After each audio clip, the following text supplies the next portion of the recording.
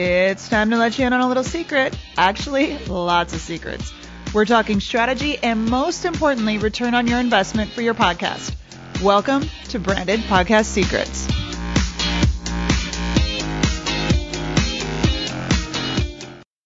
All right, welcome to another episode of Branded Podcast Secrets.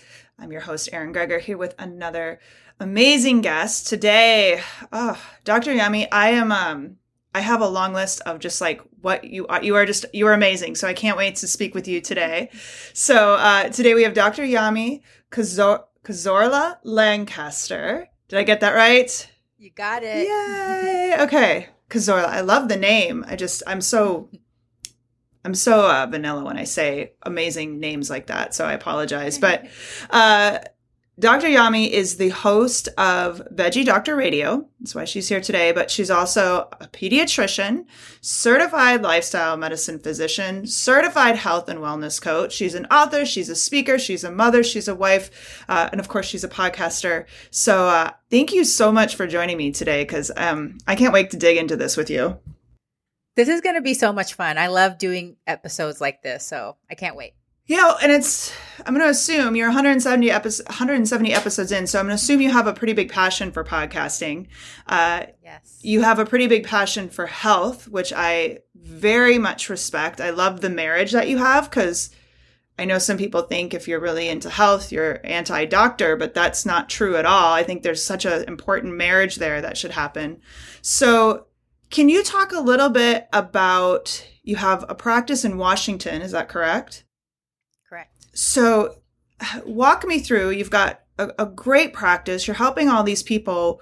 What was that moment where you said, you know what, I think I want to reach more people and I want to do that through a podcast? Well, like you said, I have a passion for public speaking in general. So I love talking and I love podcasting. It's so fun, but it's really funny because I went from being a YouTuber, trying to start a YouTube path to get the message out about plant-based nutrition, healthy eating for children, simple cooking, things like that. But the issue with video is you have to dress up and look nice and get your makeup on. Ironically, I'm back at that place now that I also record video portion of my podcast, but at least you only have to do it like from your shoulders, up. But I wanted to find an easier way to reach my audience that was more simple for me and I could do in long format. And so that's why I wanted to try podcasting, and I fell in love with it. It just felt like the perfect platform for me to spread my knowledge, to have a conversation with guests. I love interviewing guests, but also just to interact with my audience and help them out, help answer their questions. And so that's kind of how it started. Well, and I love it. And I even want to take a step back from there, because I think, you're a doctor in the sense of, you're a pediatrician. I'm assuming that's where you started. That was kind of your first title. Yes. You've got a local practice, and for so many of these, and my husband's a chiropractor, so I speak from experience in the sense of you're local, you do your thing, you see patients. At what point did you kind of get that whisper, that place in your heart where you're like, I'm serving my local community at really well, but I want to take it more. Like you wrote a book, like you said, you're a speaker. Can you talk about that moment where you were like, I want to go beyond just the local practice that I have? Mm-hmm. Well, it didn't start out that way. It started out because I started my website first, Veggie Fit Kids, and I really started it to serve my own patients. It was just that I kept answering the same questions over and over again, or I kept trying to help my patients find easier recipes. And finally I was like, you know what? I'm just going to put it all in one place. So I started Veggie Fit Kids. And it was from there that I realized, oh, well, now there is this bigger audience. And I started my website a long time ago. So that was my first step into it. Since then, of course, the world of social media and YouTube has exploded into something that's even bigger than it was before. So I didn't realize the potential it had even then, but the potential is greater even now. And those little baby steps forward into just having more courage in the journey of like, yeah, I'm ready to put myself out there. I have the confidence to do that. And it's just grown from there. But I didn't go directly to, I want to reach the whole world. It was, I want to reach my own patients. But then other people started finding me. That's awesome. So in terms of the book, podcast, and speaking, I'm speaking on a national, even international level. What can you give the order of what came first, and then how those have helped the other come into fruition? Yes. So obviously, I've been a pediatrician for 12 years now. So started as a pediatrician. I did the website, went to YouTube, started my own private practice. That's when I started the podcast. And from the podcast, I had already started maybe doing some public speaking here and there because I like it, but it started to become more prominent, got invited to do local conferences and national conferences. Now I'm internationally speaking. And then I got my book, and then it's just grown since then. And it's just like, my husband says this all the time, is that sometimes you see people and you say, oh my gosh, they were an overnight success. It's like hardly ever that way. It's like you've worked 15, 20 years to become an overnight success, And so, yeah, it's just been steps along the way, and you just build one on top of another. Having a book is great because it really allows you to have something to give to people, something physical to talk about, to give to people. It shows people your style, your essence, the message that you want to spread, and it opens the doors to lots of opportunities. So for people that have a book in them, I recommend pursuing it because it is definitely one of those things. It's like running a marathon, which I've also done before. It challenges you in ways that you never thought you would ever be challenged. So it is definitely a journey to personal growth. No, completely agree. I have a book too, and I love, excuse me, I always love to research how you're really capitalizing on the podcast, because when people love what you have to say, and you're a bit limited. If I'm in Texas, where I may love what you have to say, but I may not come see you as a patient, right? But I want to connect with you. I want to learn more from you. And so seeing how you write your show notes and push that. Can you talk a little bit about your strategy? Because your book's included in there, like in that list of things, the ways you can connect and how they can purchase it. What is your strategy for allowing people that more and to help build your brand outside of just come see me as a patient? Or, you know what I'm saying? Right. No, that's very important because even with my local practice, the majority of the time now my panel's closed because I'm very busy and have a lot of patients now. So even for local people, sometimes it's hard for them to come see me. But just like everything else, it's been an evolution. When I first started the podcast, I really didn't intend it as a way. I didn't really think of it that way. And it was just more like, I have this information. I need to get it out. I need to have some platform to get it out because it's going to burst out of me. And since then, I've learned for those people that are just at the beginning of the journey, don't be scared. Don't be intimidated. Just get started and you'll learn these things along the way.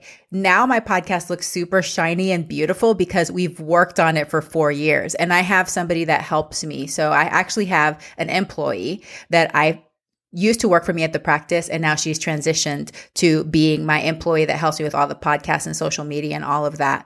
And we have been able to figure out what's most important to put in the show notes and how to make our own little ads to play in the episodes to highlight what I want people to find. Because once you write a book, it does become part of your job description to sell the book. You can't just expect to write a book and it's just going to sell by itself. You have to sell it. And so I use the podcast to talk about the book, to inform people about the book, because otherwise I swear people will not know that I have a book. You can't just expect people to just dig and find it themselves. So you have to be willing to put it out there. So we talk about that. We talk about all of my freebies because I want people to get on my mailing list because that's the way I can directly communicate with people about any special courses I have, any live events, Instagram, Facebook stuff that I do. And so those are the two main things that I do on my podcast is advertise my book and try to get people on my newsletter. I love it. You're going just so beyond just the general day-to-day practice, which I think is absolutely amazing.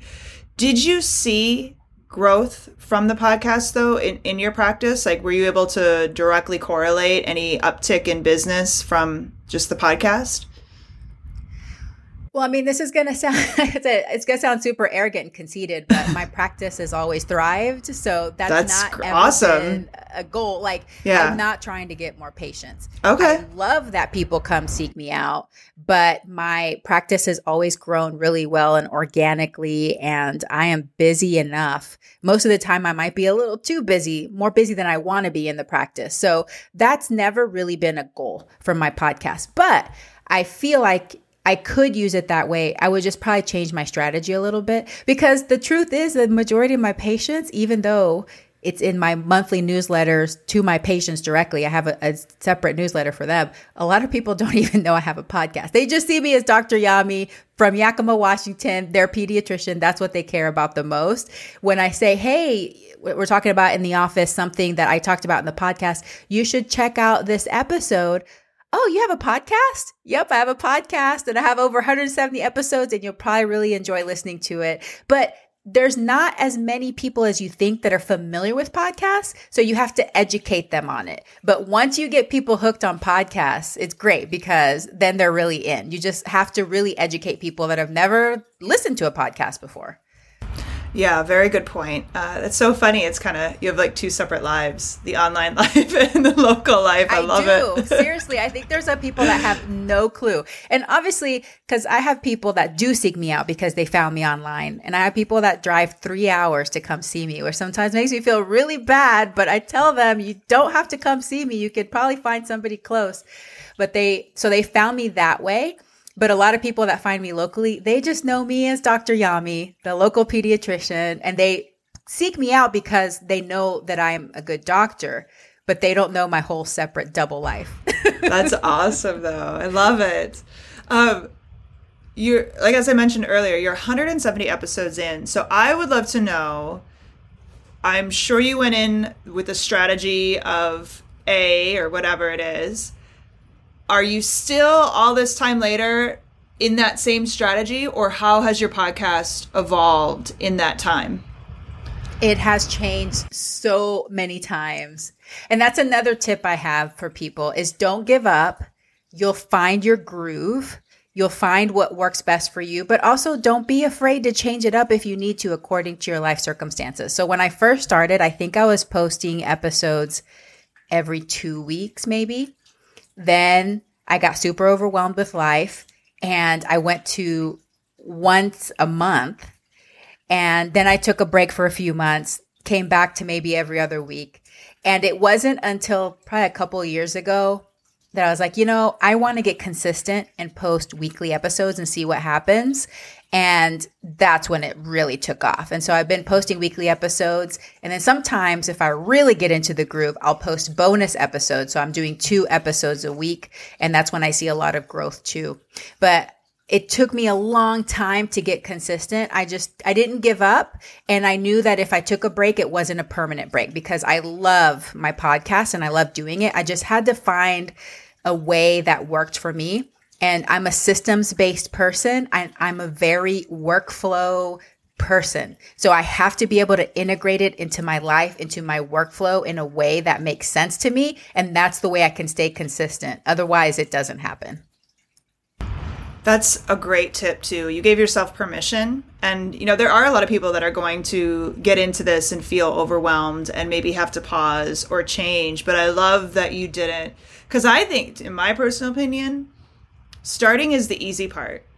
It's starting again after the pause. Because you're on this trajectory and you're like, I can't not publish. I can't not publish it. And then you skip that first time you're supposed to, whether it's every other week or whatever, and you skip that first one, and then you're like, well, the world quite didn't fall apart like I thought it would if I didn't, you know what I mean? And then all of a sudden it's like, okay, I can skip a little bit more. And I see this with podcasters all the time, is that getting back on that start is way harder than starting initially. So I love that you kept going. Did the format change at all for you? in all these episodes?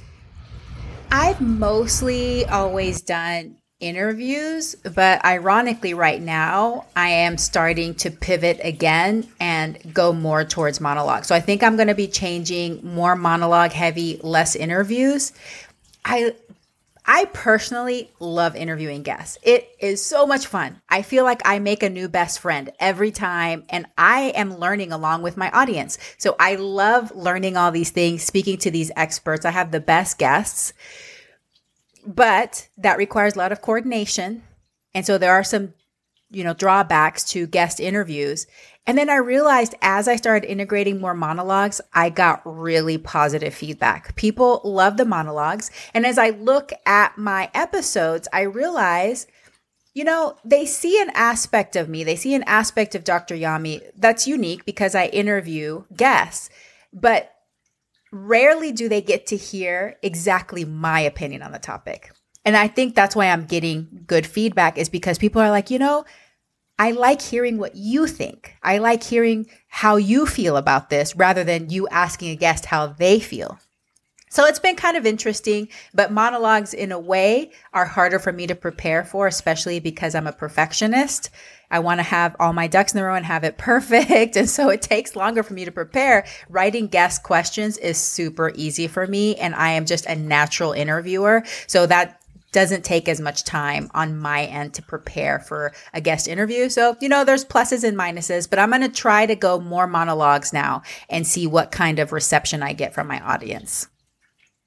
Some props on this, and I'd love to dig into your process a little bit on it, because I did listen to a couple of your monologue episodes, and a lot of times a monologue is going to be a much shorter episode because a lot of people don't like doing that solo, and yours were well into the 40 minutes from what I can remember. But it was really well done, and it wasn't, you could tell you were prepared, but you weren't robotic about it at all. Mm-hmm.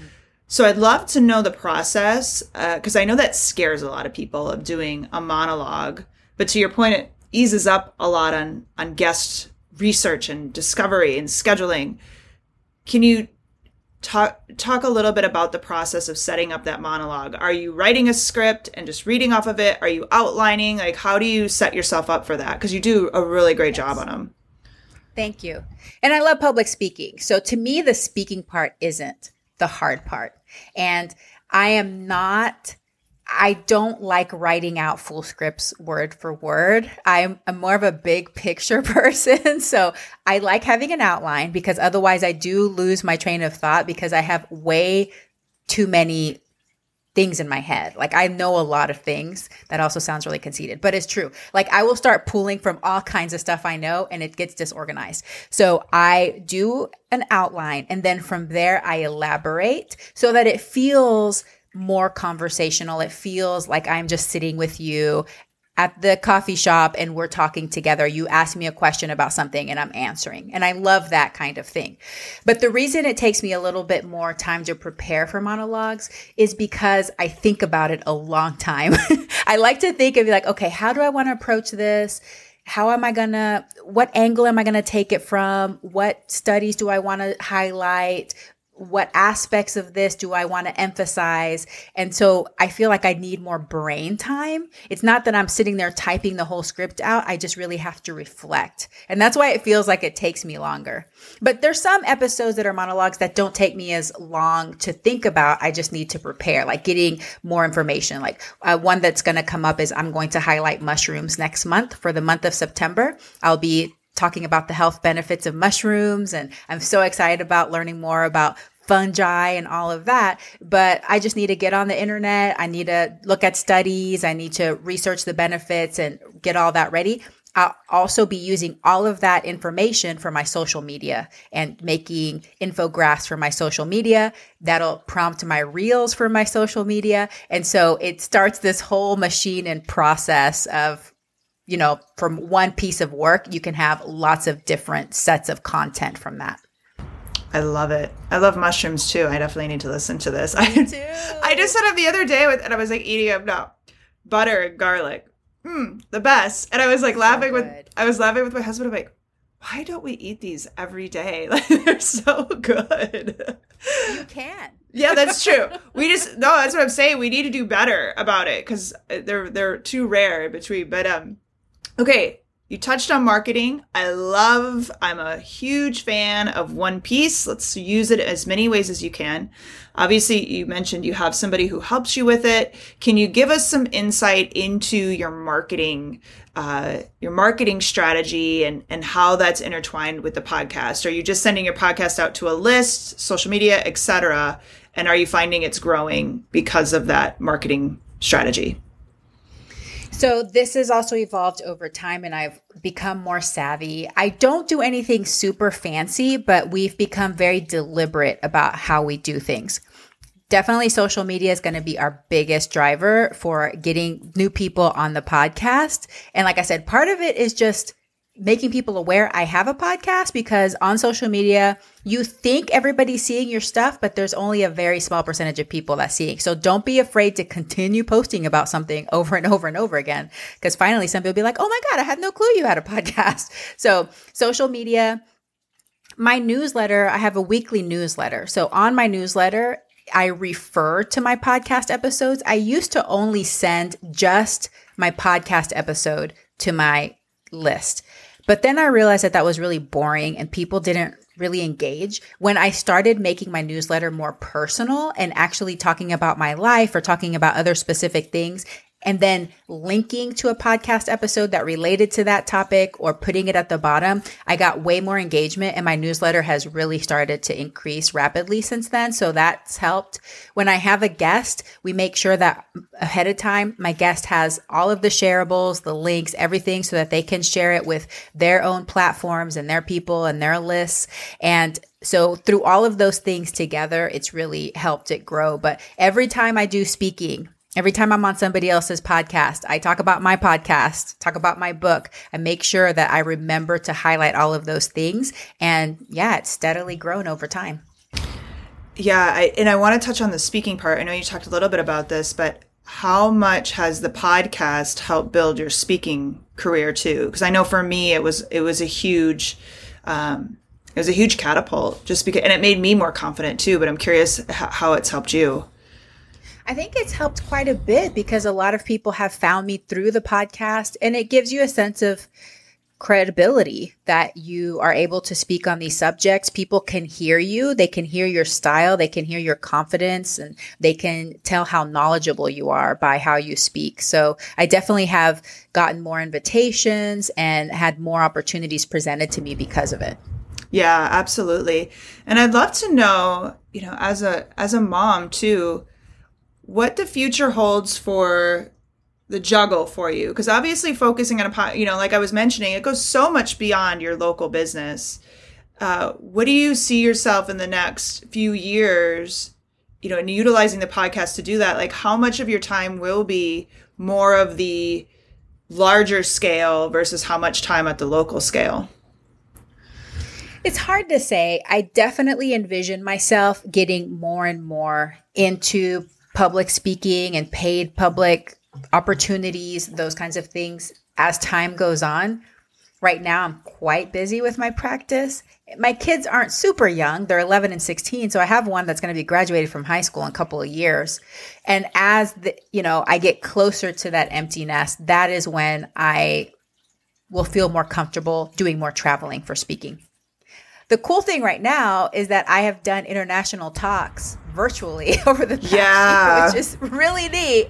Like, that is so cool. I did one for Nigeria and Turkey and all kinds of stuff. So I've been reaching audiences around the world. And with my podcast downloads, there's people from all over the world. And I have super fans in all kinds of countries. That's really super neat. But as the world opens up and we can travel more in the coming years, I hope to be able to go there in person. Yeah, for sure. Have you ever, one of my goals, my kids are 8 and 9 now, so traveling isn't as exhausting. It's actually fun with them now. And I know one of my goals as the world opens up and being able to take vacations out of the speaking engagements, right? Like take them and be able to do more stuff like that. And I commend you. I'm a huge, like I mentioned, I'm a huge proponent of clean eating for kids. My husband was really big on it. And I was like, kind of rolled my eyes at him, like, whatever. And I always tell the story, but there was a weekend where my son it was Halloween weekend. So we had a Halloween party one day. We had Halloween the next day. We had another thing the next day. And he went from a really pretty easy kid to a nightmare. Like, I didn't know how to handle him. I think he was like 3 or 4 that I'm like, all right, I'm on board.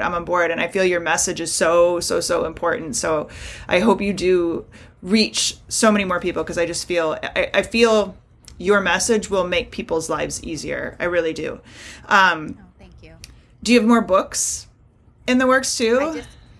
I do want to write another book, and I am doing the thinking process of what I want to focus on, and when I'm ready to engage on that, because as you know, writing a book is a whole affair and it takes a significant portion of your time in your life. So I'm not quite ready yet, but hopefully in the coming couple of years, I'll be ready to embark on my next book journey.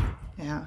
So I want to close it out. I always like for a tip or, advice, but I want to go back to something you had mentioned, where you said if you were focused more on the local buildup for your podcast, you do things a little differently. If somebody wanted to start a local podcast, what is that thing you do differently? Is there how you'd shift that? Because for somebody listening out there to say, well, maybe I don't want the international audience yet, but I'd love to see maybe this grow locally. Do you have any advice from that perspective, or what is that thing? Well, I would just do things more locally and talk to more local speaking, but also in social media, being more strategic with the hashtags. Because if you are, say you're in New York City or a smaller town like mine, Yakima, if I wanted to make sure that it really stayed local and local people saw me, I would be using those hashtags for my local places, engaging with local businesses, make sure that they knew about my podcast so that they can share it. Getting on the radios, it's really not that hard to get on the radio station. They're always looking for guests for whatever. It's not that hard. Call up your radio station, get on the local media, in the newspaper, on TV. And I've been invited to do all of these things, but I don't focus on trying to increase it, but it's easy to do. It's not that hard, because the reporters, everybody's looking for people to talk about something to fill space. So get in there and talk about your podcast, and more people will find you. And depending on who your target audience is, like I said, especially the older people that don't even know what a pod or what, you need to show them. Like if you're at the grocery store or whatever, you hear somebody talking about something. Oh, I have a podcast about that. What's a podcast? Oh, let me show you. And you show them on your phone. How do you download it? How do you look for it? And then you can get another loyal listener that way. Yeah, education is key. I actually have, my business partner, we did an event last night, and we sent out LinkedIn invites, event LinkedIn invites, right? And these people were saying yes, they were coming. And so she reached out to them and said, hey, are so you're going to come or whatever? And they were like, what are you talking about? And she's like, you RSVP'd yes to this event. And they're like, oh, I didn't know what I was doing. I just clicked something. Just click yes for everything. Yeah, they're like, I just wanted to support you. And she's like, well, you could support me by showing. It was just like this funny, we think everyone gets it. And we think because we do it and we live it that it's this known thing and they know how to download and they know how to do all that. But the truth of the matter is, I think it's at 75% now of Americans listen to a podcast, or they know what a podcast is. We're not at 100 yet. There's still a long ways to go. So, Dr. Yami, thank you so much. I love the evolution. I love the honesty you've given. If somebody wanted to listen to learn more about you or listen to Veggie Doctor Radio, where is the best place for them to go? Well, I always share the iTunes link for it. But if you want to learn more about me, and I have a blog that has all of my episodes on it, go to dryami.com/podcast. And all of my podcast episodes are there with little notes or little blog posts on them. And you can find me at Instagram at the Dr. Yami. That's where I am most active. And for your listeners out there who are parents and are interested in intuitive eating or plant-based nutrition for children, my book is called A Parent's Guide to Intuitive Eating: How to Raise Kids Who Love to Eat Healthy. And it's available on all major online platforms in paperback, ebook, and audiobook that I narrated myself. Awesome. And of course, all that will be on our notes page over at erinnegreger.com. So if you need to access those, head over there. Thank you so much again, Dr. Yami. I really appreciate you taking your time today. Thank you for having me. It was such a fun time. Thank you.